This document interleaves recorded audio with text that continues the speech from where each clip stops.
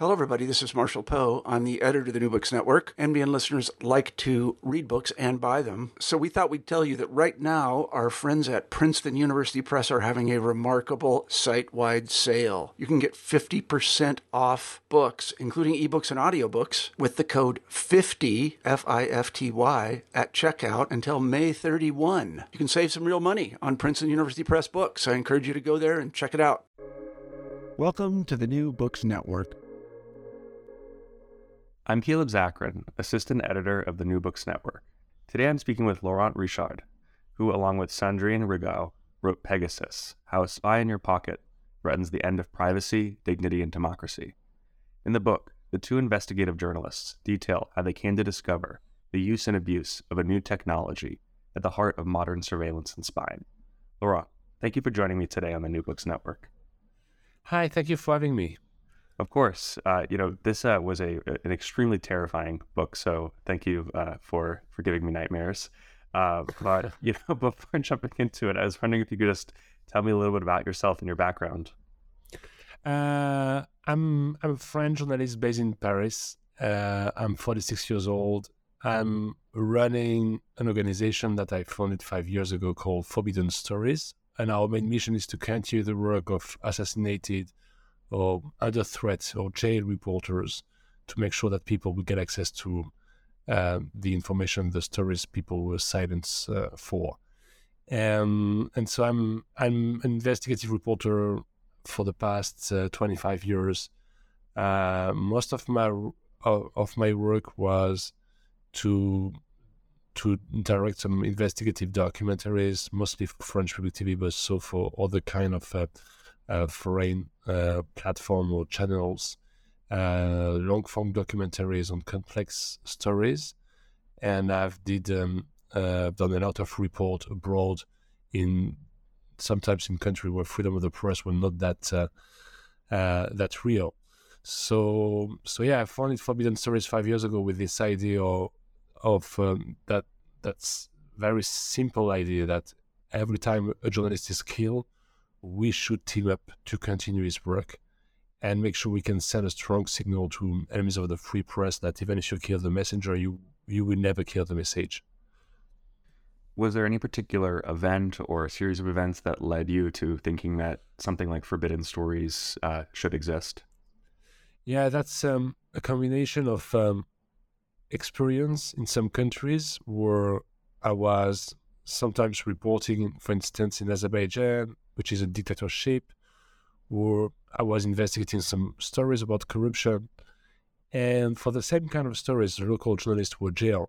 So I started thinking at that time how, as a journalist coming from a democracy, we can let the others benefit from our press freedom, and how by collaborating and by asking the question that others can no longer ask because they have been jailed for that or because they might be jailed for that, how we can amplify the stories some people wanted to silence. But what happened, another thing that happened in my life really changed my perception of what I should do as a journalist and gave me some strength to think about a new step in my life. It's what happened on January 2015. On that day, two terrorists from Al-Qaeda of Yemen, Al-Qaeda in Yemen, decided to attack the Charlie Hebdo newsroom. And the Charlie Hebdo newsroom was the neighbor was sharing the same floor than my previous company, Première Ligne. And that day, I arrived right after the attack, maybe 2 minutes after the terrorists escaped the building, and I was amongst the first who were arriving on the scene, and with other colleagues and friends, we tried to help the people who survived and identify the people who were dead. And so that event and all that violence, this terrorist attack against people who were doing the same kind of job than me, they were reporters or cartoonists, after that, I really start thinking about what I can do after that, or what I should do as a journalist, and what we should do as a journalist to keep stories alive. And this is how I got this idea about I should create an international organization devoted to continuing the work of assassinated reporters. And this is how I start Forbidden Stories. This book was written by you and your co-author Sandrine, but could you give the audience a little bit of an impression of how many people worked on this project and what it actually was that led to the investigation of the NSO group? Yeah, so that's collaborative work.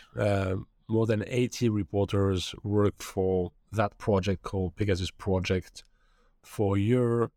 The goal of this project was to investigate a spyware called Pegasus.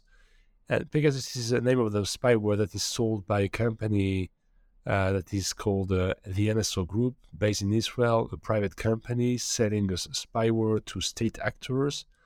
Officially, this spyware is only sold to state actors to fight against terrorism, to catch criminals, to catch very bad guys. The beginning of the Pegasus project was when we at Forbidden Stories and with Amnesty International, the two organizations, we were both granted access to a huge leak, a leak of 50,000 phone numbers who were phone numbers of persons potentially targeted by this spyware, the Pegasus spyware.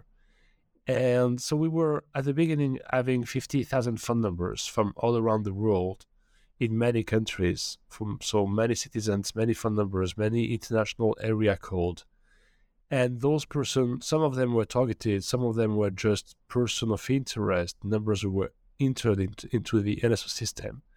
And the very first step was to identify the numbers. Who was behind those numbers? Because we were having in our hand a historical leak, a document that can tell you who is spying on who all over the world. And from more than 10 states like Saudi Arabia, Azerbaijan, Mexico, states who are very well known for having very bad track records in terms of human rights violation. So this is how the project started. And you mentioned that the NSO Group is a private company based in Israel. Is Pegasus the main product? What exactly is Pegasus, and why did the NSO Group decide to produce this spyware? So Pegasus is one of the spyware that is currently used by different states to spy officially on terrorists, to prevent terrorist attack, to catch the criminals. In reality, we were able to observe a broad misuse of the spyware. We discovered through the list that the spyware were used against journalists, against lawyers, political opponents, dissidents, people who were not terrorists, people who were not criminals. So this company, NSO, is a leader of the cyber surveillance in the world. Is a startup based in Israel, which is a country that is for the past years have been a long time pioneer in this area of cyber surveillance, and that company, the NSO Group, really was able to produce one of the most sophisticated spyware that country have been able to use. This spyware can activate your camera. This spyware can read your encrypted messages. This spyware can give you so many information about your target. Basically, the spyware is taking entirely the control of your device without you knowing that. That's what we call a zero-click infection. You don't know that you are the victim. You're already the victim. The spyware is running into your device, and it's collecting all your information, transferring all your personal information, videos, photos, emails, password, messages to people who are surveilling you. So for basically intelligence units working from state who are the NSO customers. And that kind of information might be used against you at some point one day. Who are some of the customers of NSO? I imagine you were able to find some of that out, and I'm sure some of it was also hard to pinpoint. Yeah, the NSO is having more than 40 customers all around the world, which they sell to the Pegasus spyware. So many states, including in the European Union, you have many European countries who are using both the spyware. The thing is more about who you want to, who you are able to sell the spyware to. When you start selling the spyware to countries like Saudi Arabia or Mexico, where there is a very high level of corruption, Saudi Arabia was able to kill some journalists in some consulate, or Azerbaijan, who is tracking the dissidents all around the world. From the beginning how it will hurt, and that there will be some misuse of the technology you are selling to. So during that Pegasus project with 80 reporters, we were not only investigating a company, but more than 10 states and quite dangerous states who are spending millions to surveil people, so including ourselves. So the only thing we didn't want was to be the next one on the list. So we tried as much as we can to stay under the radar and to communicate with very safe communication channels within the group so we can work as a journalist efficiently. Can you describe how you managed to ensure that 80 people didn't get hacked during the investigation? Because I imagine by just participating in this, you were putting targets on yourselves. Yeah, it was quite challenging because some of our partners actually have been already targeted, and when we got access to the list, we saw immediately that some people we were working with were on that list. So we were in the middle of the COVID crisis, so it was difficult to call the people. And of course, you don't want to call someone that is under surveillance because you know that you will be surveilled during your conversation. So we found ways to meet in person, physically. So this is how we did that. And then Amnesty International Security Lab was more than a strong partner in that collaboration. Was able to invent and create a very sophisticated and secure communication protocol for the 80 reporters that I cannot describe precisely, of course, but it was a way for us to stay under the radar as much as we can. And of course, it was challenging because we are just journalists, so we need to. One of the very important steps was to reach out to people that we were seeing on the list. We were seeing their phone numbers, so we were reaching out to them, telling them that without revealing the nature or the scope of the investigation, that we were having reasons to believe that they were surveilled, and that we needed from them their device to make some forensic analysis.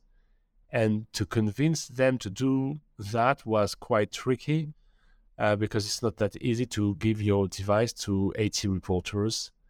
So we did it well. We get a lot of success in making a lot of analysis of a lot of device, and we found traces of infection, which was really one of the key things of the project. Was Amnesty International Security Lab, with their own expertise, was able to find traces of infection, to prove what happened, and to prove that those people were real victims of that cyber surveillance. You've mentioned a couple of countries that were purchasers of the NSO group's Pegasus software. How does the NSO group decide who to sell it to? I imagine that the Israeli government probably has some say in who they're allowed to sell to. Was there any sense of concern on behalf of the Israeli government about some of the customers? Yeah, so it's true that the Pegasus spyware is considered by the Ministry of Defense as a weapon. So it's a military weapon basically used against civilians. So the company NSO has to get the green light of the Ministry of Defense of Israel to make any kind of contract with any kind of state actors. So when NSO was able to sell the spyware to Saudi Arabia, it was of course with the green light of the government of Israel. So this raised a lot of questions. We understood that at some point as well, NSO was used by the government of Israel as a tool when Benjamin Netanyahu was visiting some countries and visiting other head of states. He was proposing them to sign a contract with the Israeli company NSO Group and to sell them so they can use the Israeli spyware. So yeah, this is. But there were, on the other hand, NSO always pretend to have a kind of ethics committee to see and to make some due diligence about some countries before making a contract. But this is really where NSO is not transparent at all. They are not transparent at all about who their customers are. They are not really transparent about what is the due diligence process, and if you do some due diligence process, how is it possible to sign a contract with Saudi Arabia? So that's a lot of questions that finally we don't have really answers from NSO, because NSO didn't really answer to that kind of question, even during the investigation done by the European Parliament during the investigative committee. During the whole investigation, what would you say for you personally was the biggest surprise? The very first thing that was very surprising for me and was very scary was the scale of the misuse, the scale of the threat against democracies, against global democracies. Many countries at the same time using exactly the same spyware sold by a private company without any kind of accountability, transparency, lying to citizens, targeting them, and getting from the citizens many information at the same time to make sure that they won't publish their stories if they are journalists, make sure that you will identify the sources of a journalist, make sure that you can silence a dissident. So this is a perfect tool for tyrants, and so this is that was for me what was really surprising is the global pattern behind that, and the global impunity as well. We're talking about something that there is no mechanism to protect you. You don't know that you're a target, even if you know that. You can try to sue NSO, but you need to have some lawyers suing them in Israel. You can try to sue a government, but they will deny using NSO.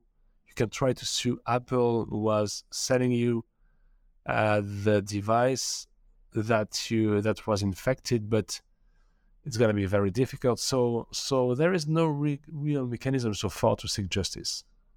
What was the overall result of the investigation, if you were to sort of summarize the main findings?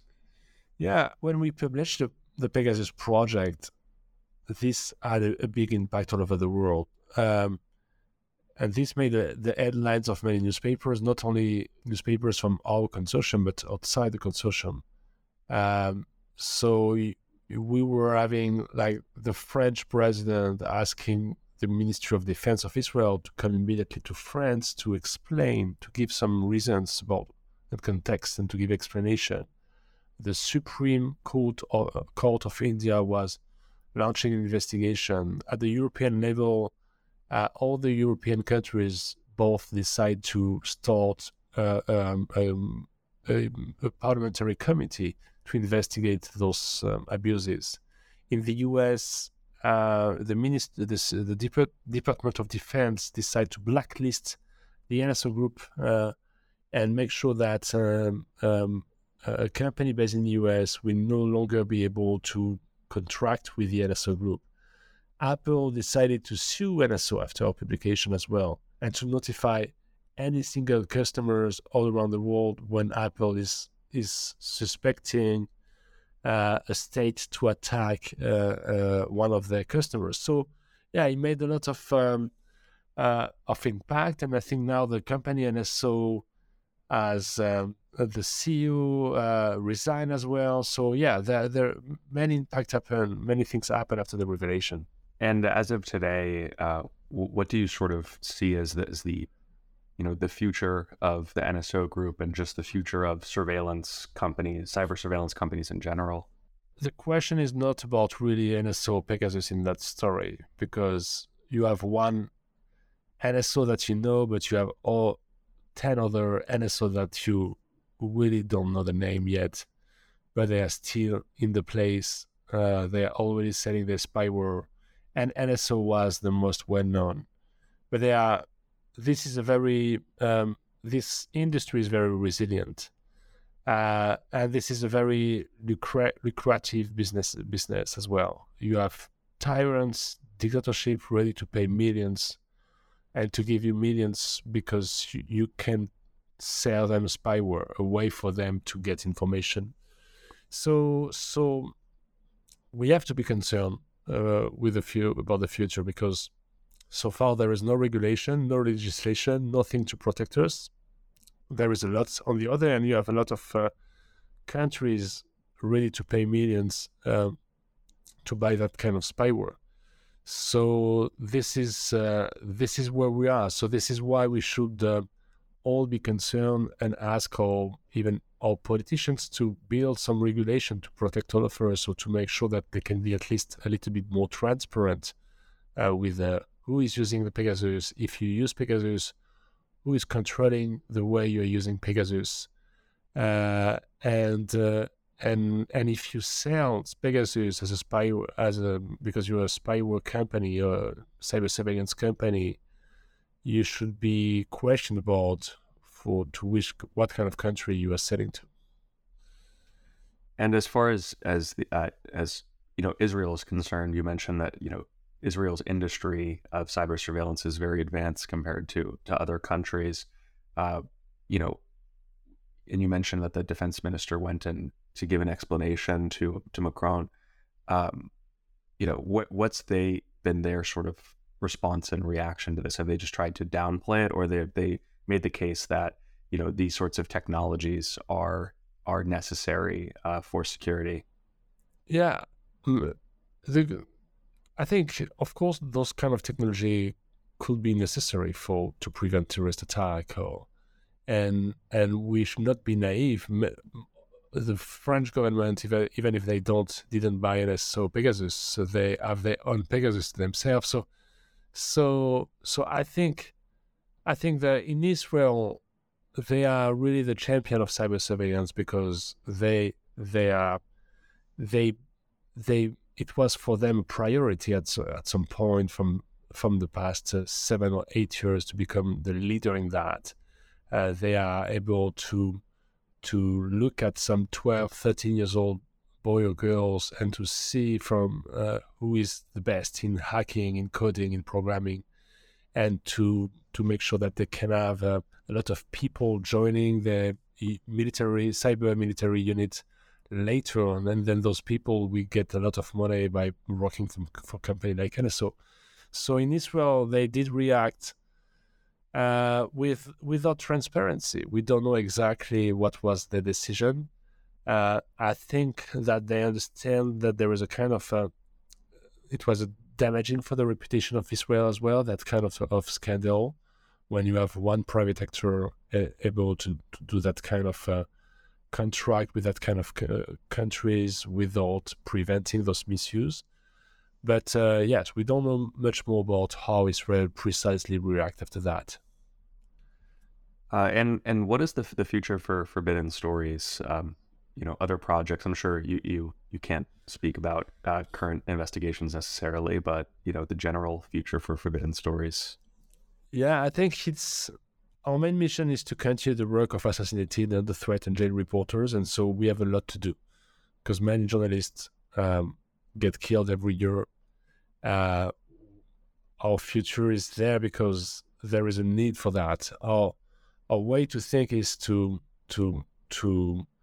think as well. The killer of the journalists, they don't care too much about the statement. They care much more about having their own crimes exposed in the newspapers all over the world. So this is how we try to disrupt their businesses by publishing the stories they wanted to silence. And in that case, collaboration makes sense, because it doesn't make sense to kill reporters if you know that 50 others are ready to carry on his work.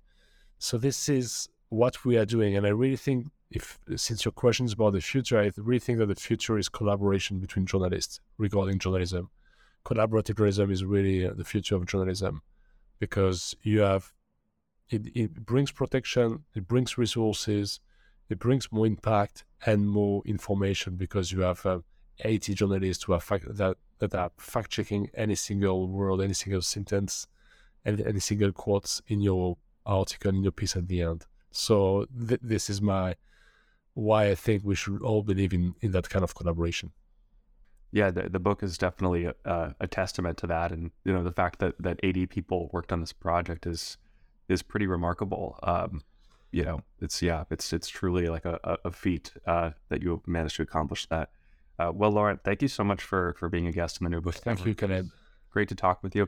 Just to end it off, if any listeners are interested in following up on the work that you are doing, if there's a place that they can find what you're doing, whether it's Forbidden Stories website or somewhere else, where might they go? Yeah, on forbiddenstories.org, you can follow us. Yeah. Wonderful. Thank you. Thank you, Caleb.